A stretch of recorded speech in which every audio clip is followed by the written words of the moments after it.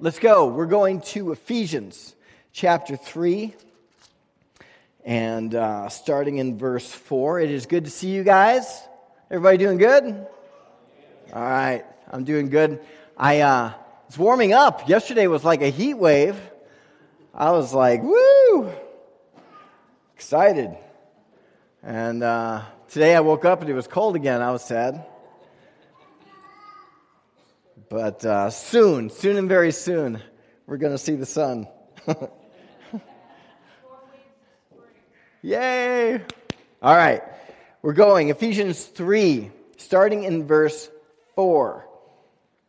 In reading this then, this is Paul, of course, writing, you will be able to understand my insight into the mystery of Christ, which was not made known to people in other generations as it has now been revealed by the Spirit to God's holy apostles and prophets. This mystery, that through the gospel the Gentiles were heirs together with Israel. You realize that you're heirs with Israel? You're heirs with Israel by the gospel. Members together of one body and sharers together in the promise in Christ Jesus. I became a servant of this gospel by the gift of God's grace given to me through the working of His power. This is like talking about the foundation of the church, the mystery of Christ. The thing that was hidden for ages. What's awesome is that prophets saw parts of this. They saw little pieces of it throughout history. It's like the prophetic, for anyone who has never really experienced prophecy or experienced the prophetic, or if you don't really walk in that realm, the hardest thing with prophecy is you see kind of like mountain peaks. And you guys know a little bit about mountains around here. You just see like the tops of mountains. And what's crazy about mountains, and you all know this, is you look at a mountain, it doesn't look that far away until you try to get there. And then you see the next one, it doesn't look that far away until you try to get there. And what's interesting about prophecy is a lot of times the prophet sees, but there's no context to be able to place the timing of it all. And prophets saw in part what you are able to experience in full today. Isn't that awesome? Today you can step in to things that scriptures say that angels desire to look into. Think about that. Angels who are in the presence of God, who live in the throne room of the King and are in constant contact with the one who reigns from eternity to eternity. The ones who know Him by face want to know what you got. Is that cool? That is about the coolest thing. When I realized that, it was like, yeah. It's just awesome what God has given us. And this text here is talking about the beginnings of the Christian church. Origins are important. It establishes things in the origin of it. Everybody is sitting in this building right now, and we've got the heat on, and we're sitting in comfy chairs. But all of this started on some architect's desk. He laid out a blueprint, and he drew it all out. He had it constructed in his mind. The elders of this church and the pastors gave direction about what it needed to look like, where they needed it to go, and what it needed to be able to function as. And that man or woman, whoever the architect was, sat down at a table and began to sketch out ideas. And then he put lines and measures to it and created a template from which this building was created. And when we look at the church, when we look at the church as it is always good to go back to the beginning. To find the original plans, as it were. I've not talked to Pastor Glenn or Pastor Arlen or anyone else about this, but my expectation is that somewhere we've got blueprints. We've got the original blueprints. Because there comes a time, like we're going to be doing some work in the sound system, and we're going to have to know where all of the lines are, the snakes that go from that sound system up to this stage. We're going to know how that all falls out, and we're going to need to know where that is. We're going to have to be able to go back to the blueprints so that we can make sure that everything's working properly. And because of that foundational concept, it's important for the church to go back to the beginning, to look at how it is that God really intended for this church to be, so that we can access the things that we need to access, so that we can become fully the people that God needs us to be. God wants us to experience Him fully, and God wants us to experience the gospel fully. What's interesting is, like, so many times we think about the gospel as something preached. Or maybe we think about it as something believed. 1 Corinthians 15:2 talks about what the gospel is and all of those things that the gospel saves us. And that's absolutely true, but the gospel is also to be something that was experienced. See, by this gospel you were saved. 1 Corinthians 15:2. You're saved by the gospel, but God wants you not just to believe the gospel, He wants you to experience the gospel. And so today we're going to talk about that. And in that part, just so you all know, we're going to do just some teaching today. And we're just going to lay some things out because some things need to be taught more than preached. I can get excited and like, woo! And you may not catch my point. But if I just lay it out, if we just begin to walk through things together, then revelation can come. And understanding can be birthed. And God can do things in here through a teaching session that maybe could never be done in a really crazy hooping and hollering preaching session. So bear with me this morning, and we're just going to kind of walk through some things. Some of what we're going to talk about today is the Christian baptisms. Baptism in water, baptism in the Holy Spirit. And I hope to just begin to kind of bring some understanding there where maybe there's not been understanding before. So let's just go through this. Lord, bring revelation today. We need your revelation. We need you to bring revelation, Lord. Let your word speak.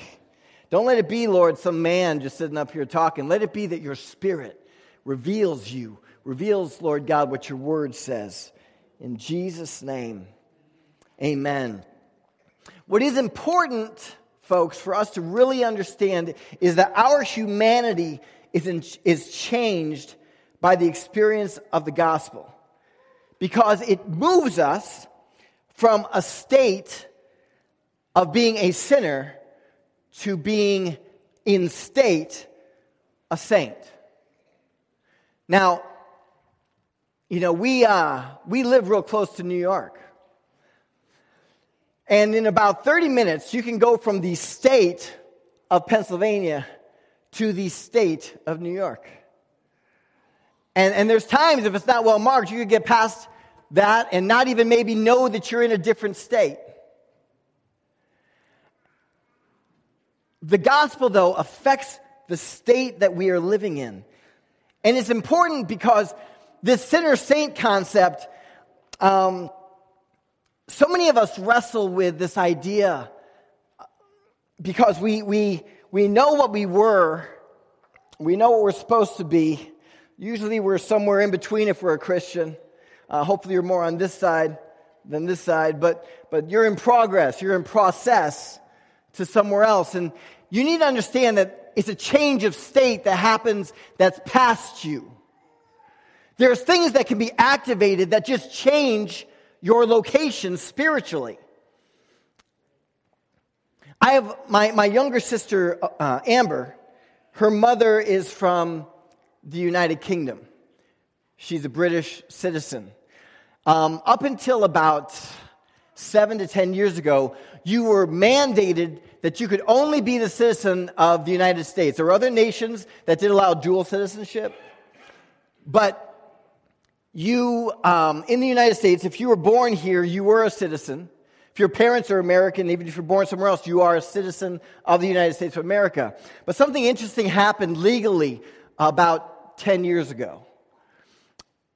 The United States changed their policy in regard to citizenship.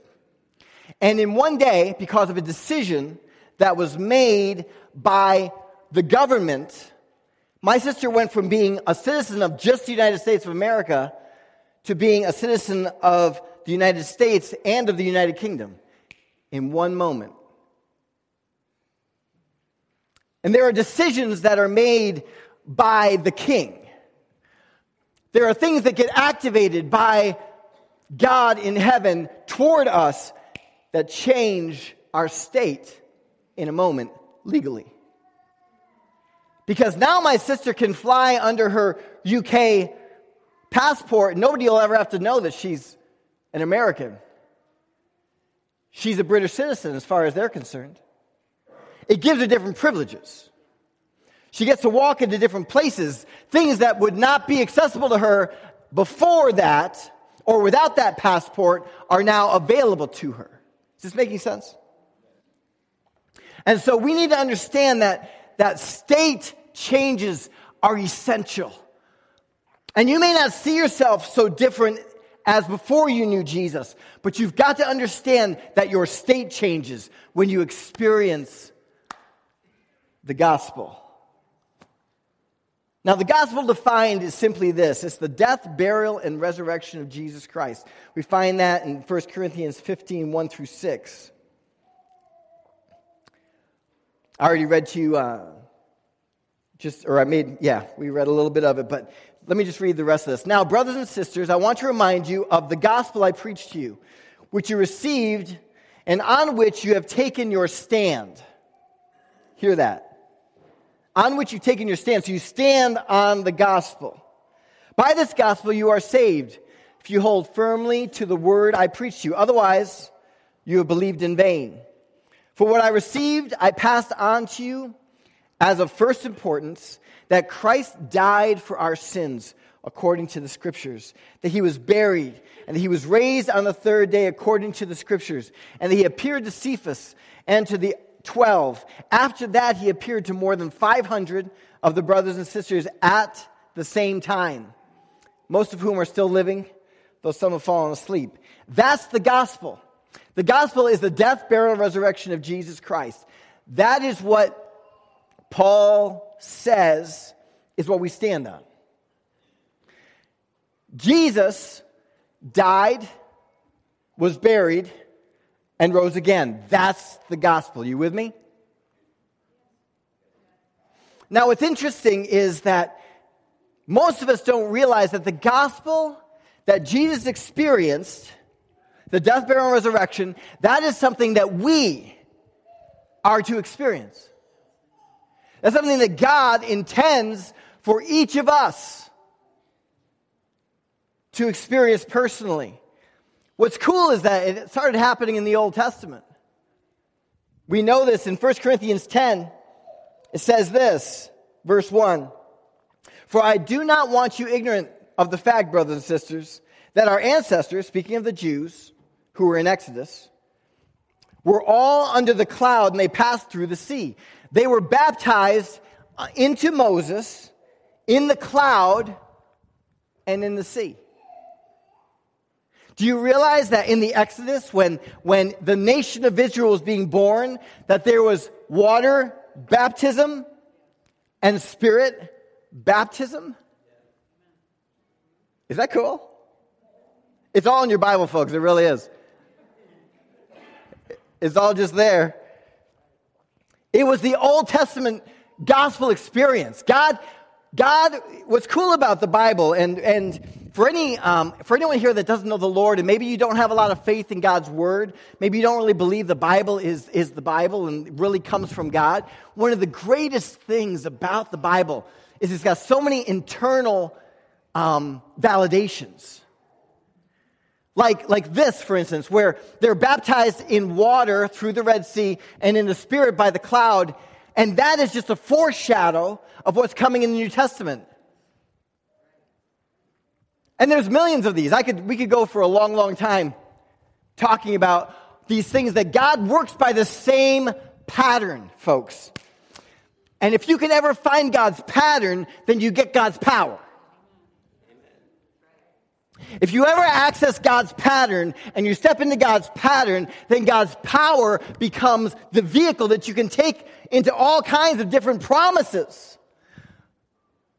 The reason that sometimes we live under such lives of oppression or fear or depression, or we live beneath the state that we're called to, is because we've never found the pattern. This is the pattern. As a person in God's image, He made us to have three different parts.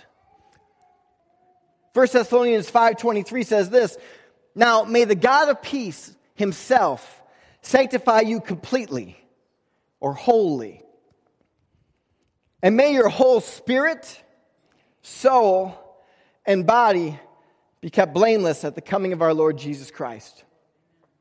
Every one of us has a body, a soul, and a spirit. We'll talk about that more in just a moment, but I want you to understand that you have three parts. And in those parts, God needs to bring transformation to every element of you. He brings the gospel to each level of you. The first level is of your soul. Repentance, which is your response to faith in Christ, brings repentance to you and repentance from your sins. You repent to God and from sin. And that, folks, is the death part of the gospel. And this affects the soul. The soul is the seat of the will, of the emotions, and of the mind. It is where decisions are made. You at some point this morning probably were looking at your alarm going, "I'd love to sleep in this morning." But your soul said, "I need to get a hold of Jesus." So you rolled out of bed, you got a shower, put on some good smelling stuff, threw on some clothes hopefully, and you came to church. That was a soul decision. It was a will decision made in your mind that determined your actions. Repentance is a change of mind that then changes your actions because it changes your will. Repentance is literally a change of direction because of a new destination. Is that making sense? And in that, the old destination, the old life dies. That's why it says in 2 Corinthians 5:17, it says this, "Therefore, if anyone is in Christ, he is a new creation. Old things have passed away. Behold, the new has come." The old life, who we were, what we did, where we went, all the things that characterized what we used to be, that was sinful and dark, we repent of those things. We put them in a chapter that's now closed, and we walk in a new direction toward God. That is repentance. You died to the old life. Sometimes that's a little painful. I'm not going to lie to you. Sometimes you got to change some things that maybe your flesh doesn't want to change. Maybe you're involved in a relationship that you know isn't right in God's sight. That needs to change. Maybe you're doing things that are going to be harmful to you and your spirit and to the people that are around you as your brothers and sisters. Those things die. That is the death part of the gospel in our experience. And if you're a Christian, no matter what stream of Christianity you come out of, there's an understanding of that. And that is just the beginning, though. That repentance is just the door in. I'm talking at the Lenten Luncheon this week. on Tuesday at the Ecumenical Church, and we're going to be talking about repentance as the door of the kingdom. And what you're going to know, whether you come there or not, I'm just going to give you a little snapshot, is that repentance is the door that you walk in to God's kingdom. You put your faith in Jesus. See, but your faith doesn't matter if you don't change your direction and start walking toward Him. Scripture says that the devil knows that there's one God and he trembles. But that knowledge doesn't save him. Scripture talks about how many of the Pharisees believed in Jesus, but they would not vocalize their faith. They would not become followers of Him, and so they never got in the church, from the record we have in Scripture. They never became a Christian, because they may have had faith in Him, but they never allowed for their life to line up with that. Yesterday we went to Pittsburgh, and you know, you guys know, if you've been to Pittsburgh, a lot of it's highway, but a lot of it, you know, is kind of not. And it's the wonder of living in these mountains, you know. You wonder how you got out sometimes. You're like, you got a good GPS, you're praying over it, speaking in tongues, you know. But you've got to determine where you're going to get there. We could have wanted to go to Pittsburgh and never set the direction and still be sitting at our house in Canton wondering what Pittsburgh would be like. Some of us in this room, you've put your faith in Jesus, but you've never changed your direction. And the direction change is what gets you to experience what's at the destination for you. We went and we saw, like, you guys have been to Mount Washington. You see the city, you know, and my girls thought that it was a hiking trip. They heard Mount Washington. Out in Connecticut, you know, there's a mountain in New England called Mount Washington. It's the highest peak east of the Mississippi. And so they're thinking, like, lots of pain, you know, needing supplies. They're not wanting to go to Mount Washington. But when we set the destination and we got there through the car, we didn't have to walk it, and you get to where those little pods come out, you can see over the city. They were like, wow, this is so cool. They did not want to go. But when they got there, when we set the destination and they got to where we were to go, they realized it was worth the trip. And there's some of us in this room that we put our faith in Jesus years ago, but we've never quite set the destination. But I want to tell you this. There are things waiting for you at that place that you have no idea what's there for you. There are sights that God wants to show you. There are experiences that God wants to give you. You want to see amazing things. Set your sight on that destination. But it takes you deciding to go there.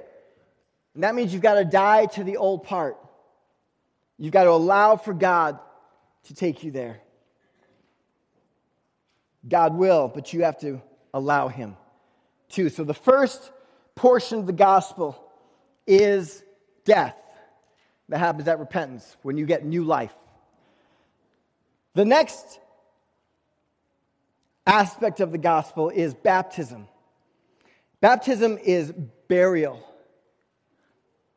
and it affects the body. Romans 6, 3-4 says this: do you not know that all of us who have been baptized into Christ Jesus were baptized into His death? You were buried, therefore, with Him by baptism into death, in order that just as Christ was raised from the dead by the glory of the Father, we too might walk in newness of life. For those who know the Scriptures decently, you're going to know that Romans 6 and Romans 7 make a pretty strong case that sin is in our, what the Scriptures say, our mortal bodies. That when Adam sinned, something in our DNA shifted. Not only did we have death available to experience, death is an intruder, by the way, and a violator. It was not the plan of God. And not only do we have death, but we have sin that's birthed in us. And that's why you have this unction toward things that are not entirely right. But see, what's amazing is that baptism directly affects that sin nature. What's amazing about it is that when you read a little further in Romans 6:6 says this, "For we know that our old self was crucified with him, so the body ruled by sin might be done away with, that we should no longer be slaves to sin." See, there's something about baptism that changes where you're living. And folks, I can't explain all of this. I can't. But I know this. I've seen it. There's some things you read in Scripture. You know what's awesome about really being like a full gospel church is like you read stuff in Scripture and then you see it lived out. Or you see it lived out and you read it in the Bible one day, you're like, hey, God showed me that like 6 months ago. And it's all in the Bible. See, when you really are living this thing at full gospel, it comes alive. It starts to be where you live. And I've seen people who were struggling and bound with sin, addiction, all kinds of craziness.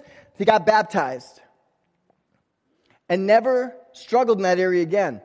Now, there's a choice in that. Understand that repentance, that whole repentance thing we talked about, affecting the will. You've got to decide to kind of stay away from that stuff. And if you just want to keep on, if you just have decided that you're going to do this, well then whatever, God can't go past your will, folks. He can't. If he did, or if he could, if he chose to, let me say it like this. God chooses not to go past your will. How's that? Because if God chose to, he'd have stopped Adam. And all this whole mess would not have happened. God chooses. When God empowered the man and gave him dominion, God didn't take it back. And so when the man chose to not follow God, God allowed him. And if you want to choose to not follow God, God will let you. Not because he doesn't love you, not because he doesn't want to keep you, but because you've decided. That's why the doorway into the kingdom, folks, is repentance. See, but baptism, if you allow for repentance to have its work in you, and you allow to allow God to really say, you're my king, you're my Lord, I'm going to live for you, then baptism becomes the way that it cuts the old man out and changes your nature so that sin does not have dominion over you anymore. What's crazy is I've known Christians who've gone back to addictions. But see, what's crazy is that we have the keys. Jesus said that he gave us keys, and whatever we bind on earth will be bound in heaven. Whatever we loosed on earth would be loosed in heaven. This is Matthew chapter 16, verses 16 through about 20.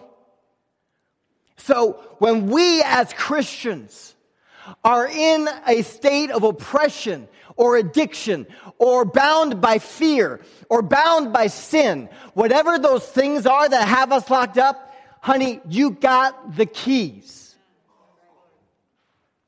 It's like you're just waiting for a jailbreak. You're hoping that something gets you free. All you've got to do is just activate your keys.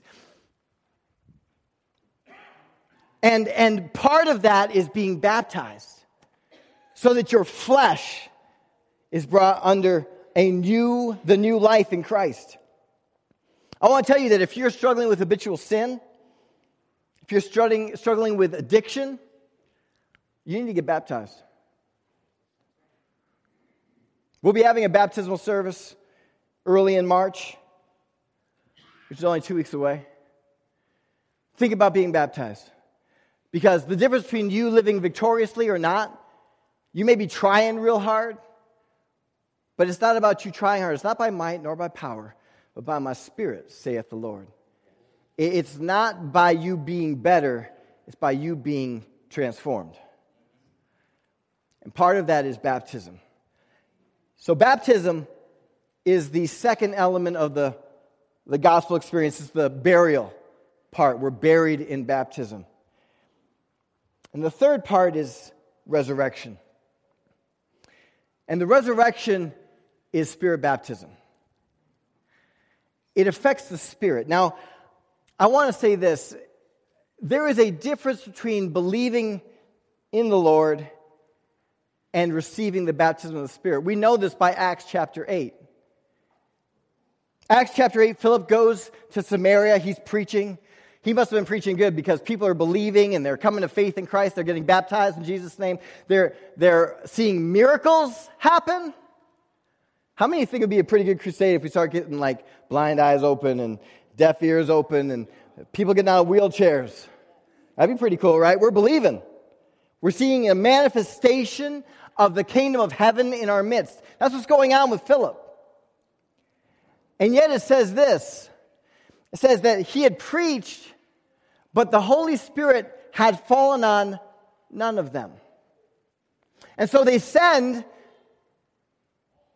to the apostles, and the apostles send back to them Peter and John to pray for the people that they might receive the baptism of the Holy Spirit.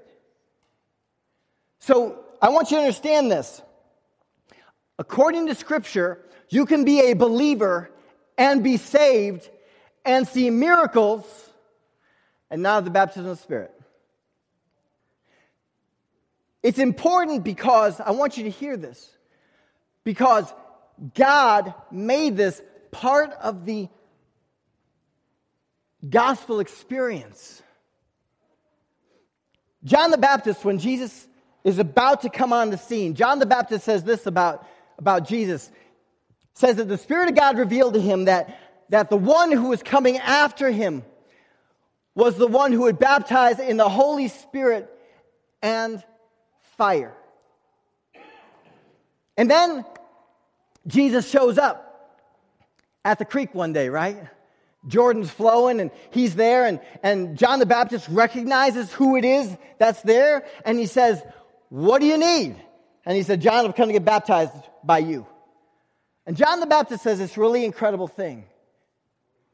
He said, "I have need to be baptized by you." Now, put this in context.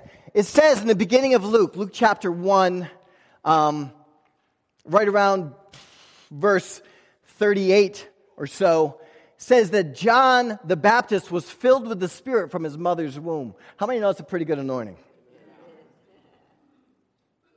Filled with the Spirit from his mother's womb. John is said by Jesus to be the greatest prophet who ever lived. Better than Elijah. In fact, the spirit of Elijah is on him, right? According to Scripture. John the Baptist was the dude. He's the dude. And he's baptizing people in Jordan. And Jesus comes to get baptized by him. And he says, "No, baptize me." Why did he say that? Because he was talking about spirit baptism. He recognized, though I've been filled with the Spirit since I was born, I've not been baptized in the Spirit. And there's people in this room that you love God. You're believers. You have absolutely devoted yourself to Him. And you can have all of that and see miracles, signs, and wonders, be baptized, and still not be baptized in the Spirit. Now, all that I would tell you is this. There's just more for you then. You see, if this was full, it'd be a better illustration.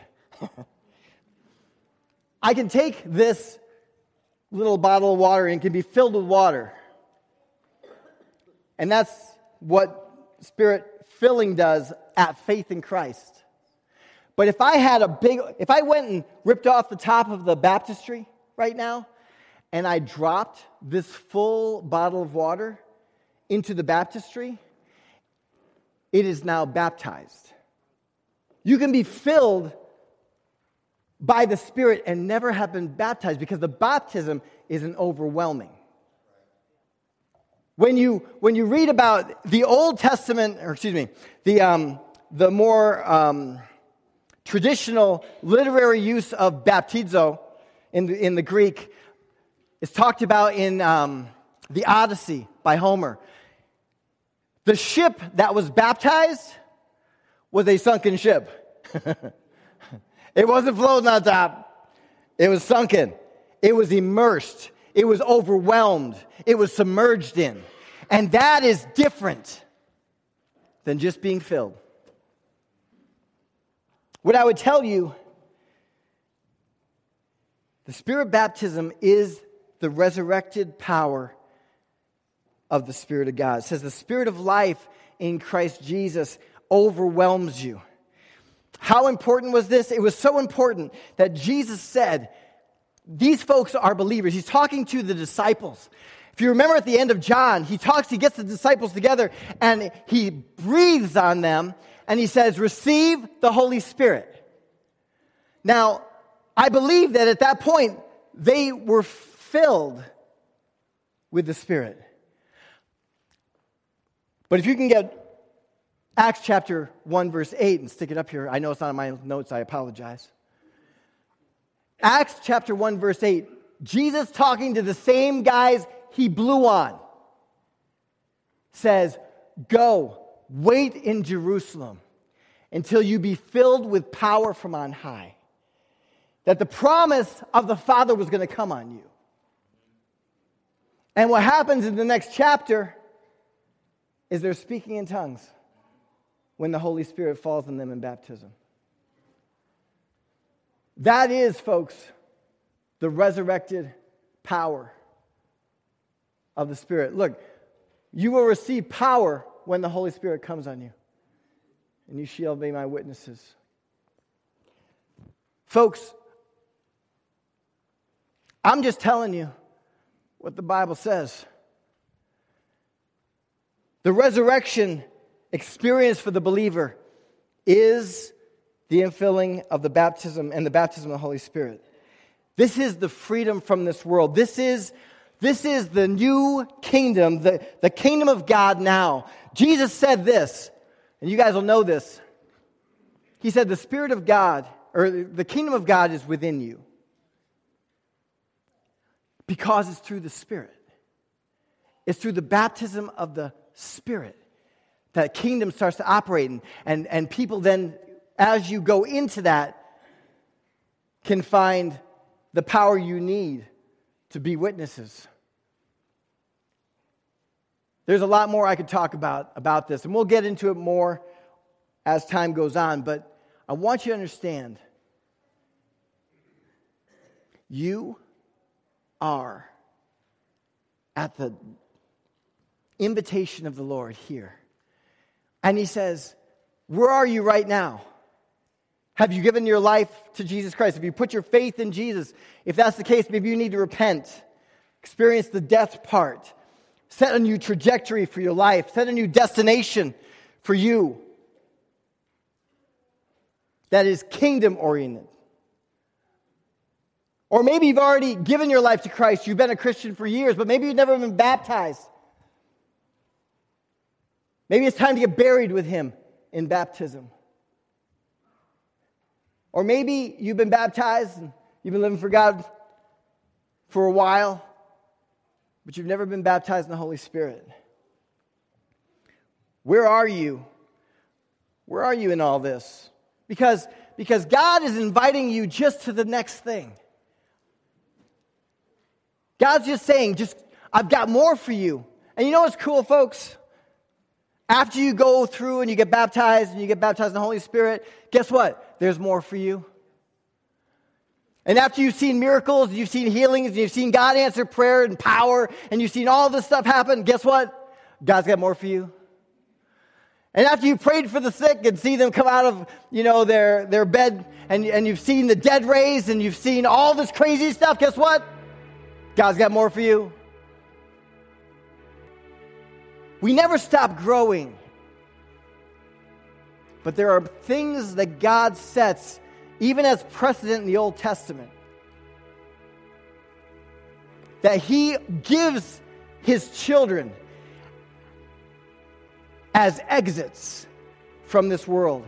See, what's important, and I'm wrapping up here, but I want you to grasp how important this is. This affects us body, soul, and spirit. It affects your whole body. It affects your whole being. When we read in 1 Corinthians 10 about how the Israelites experienced it with Moses, that they were under the cloud and they were baptized in the cloud and in the sea. What was happening then?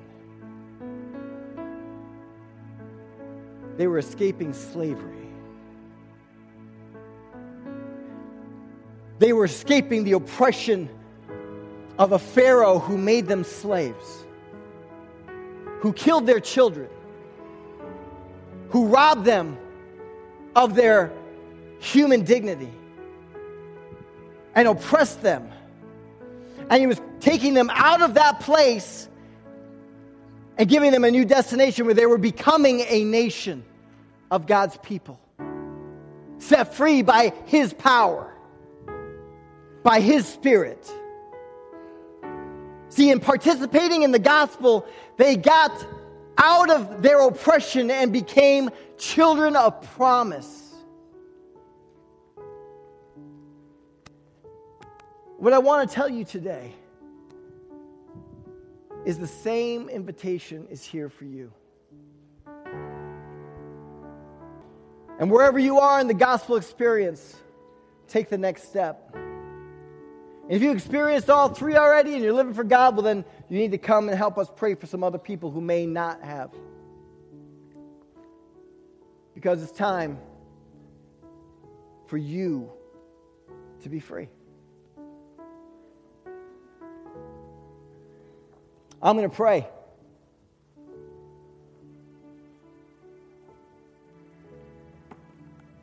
God's going to move. Let God move on you. See, God will never force you. He only invites. Are you going to accept the invitation today? Father, right now, this is your word. And you gave us this book as a revelation of yourself to us, because you wanted to state some things to us that wouldn't just be handed down through time. You engrafted them into, Lord God, stone and on papyrus and on leather. And you gave us these words that have been passed down through the years, that we would know what you really said. And you invite us from Moses forward to experience the gospel, to let our old lives die through repentance and changing direction to a new destination through faith in you, to baptism in water through the Red Sea or through, Lord God, the baptistry in the New Testament, and by the cloud for Israel, and by the Spirit for the church. Lord, wherever anybody is in this room, I pray in Jesus' name, amen.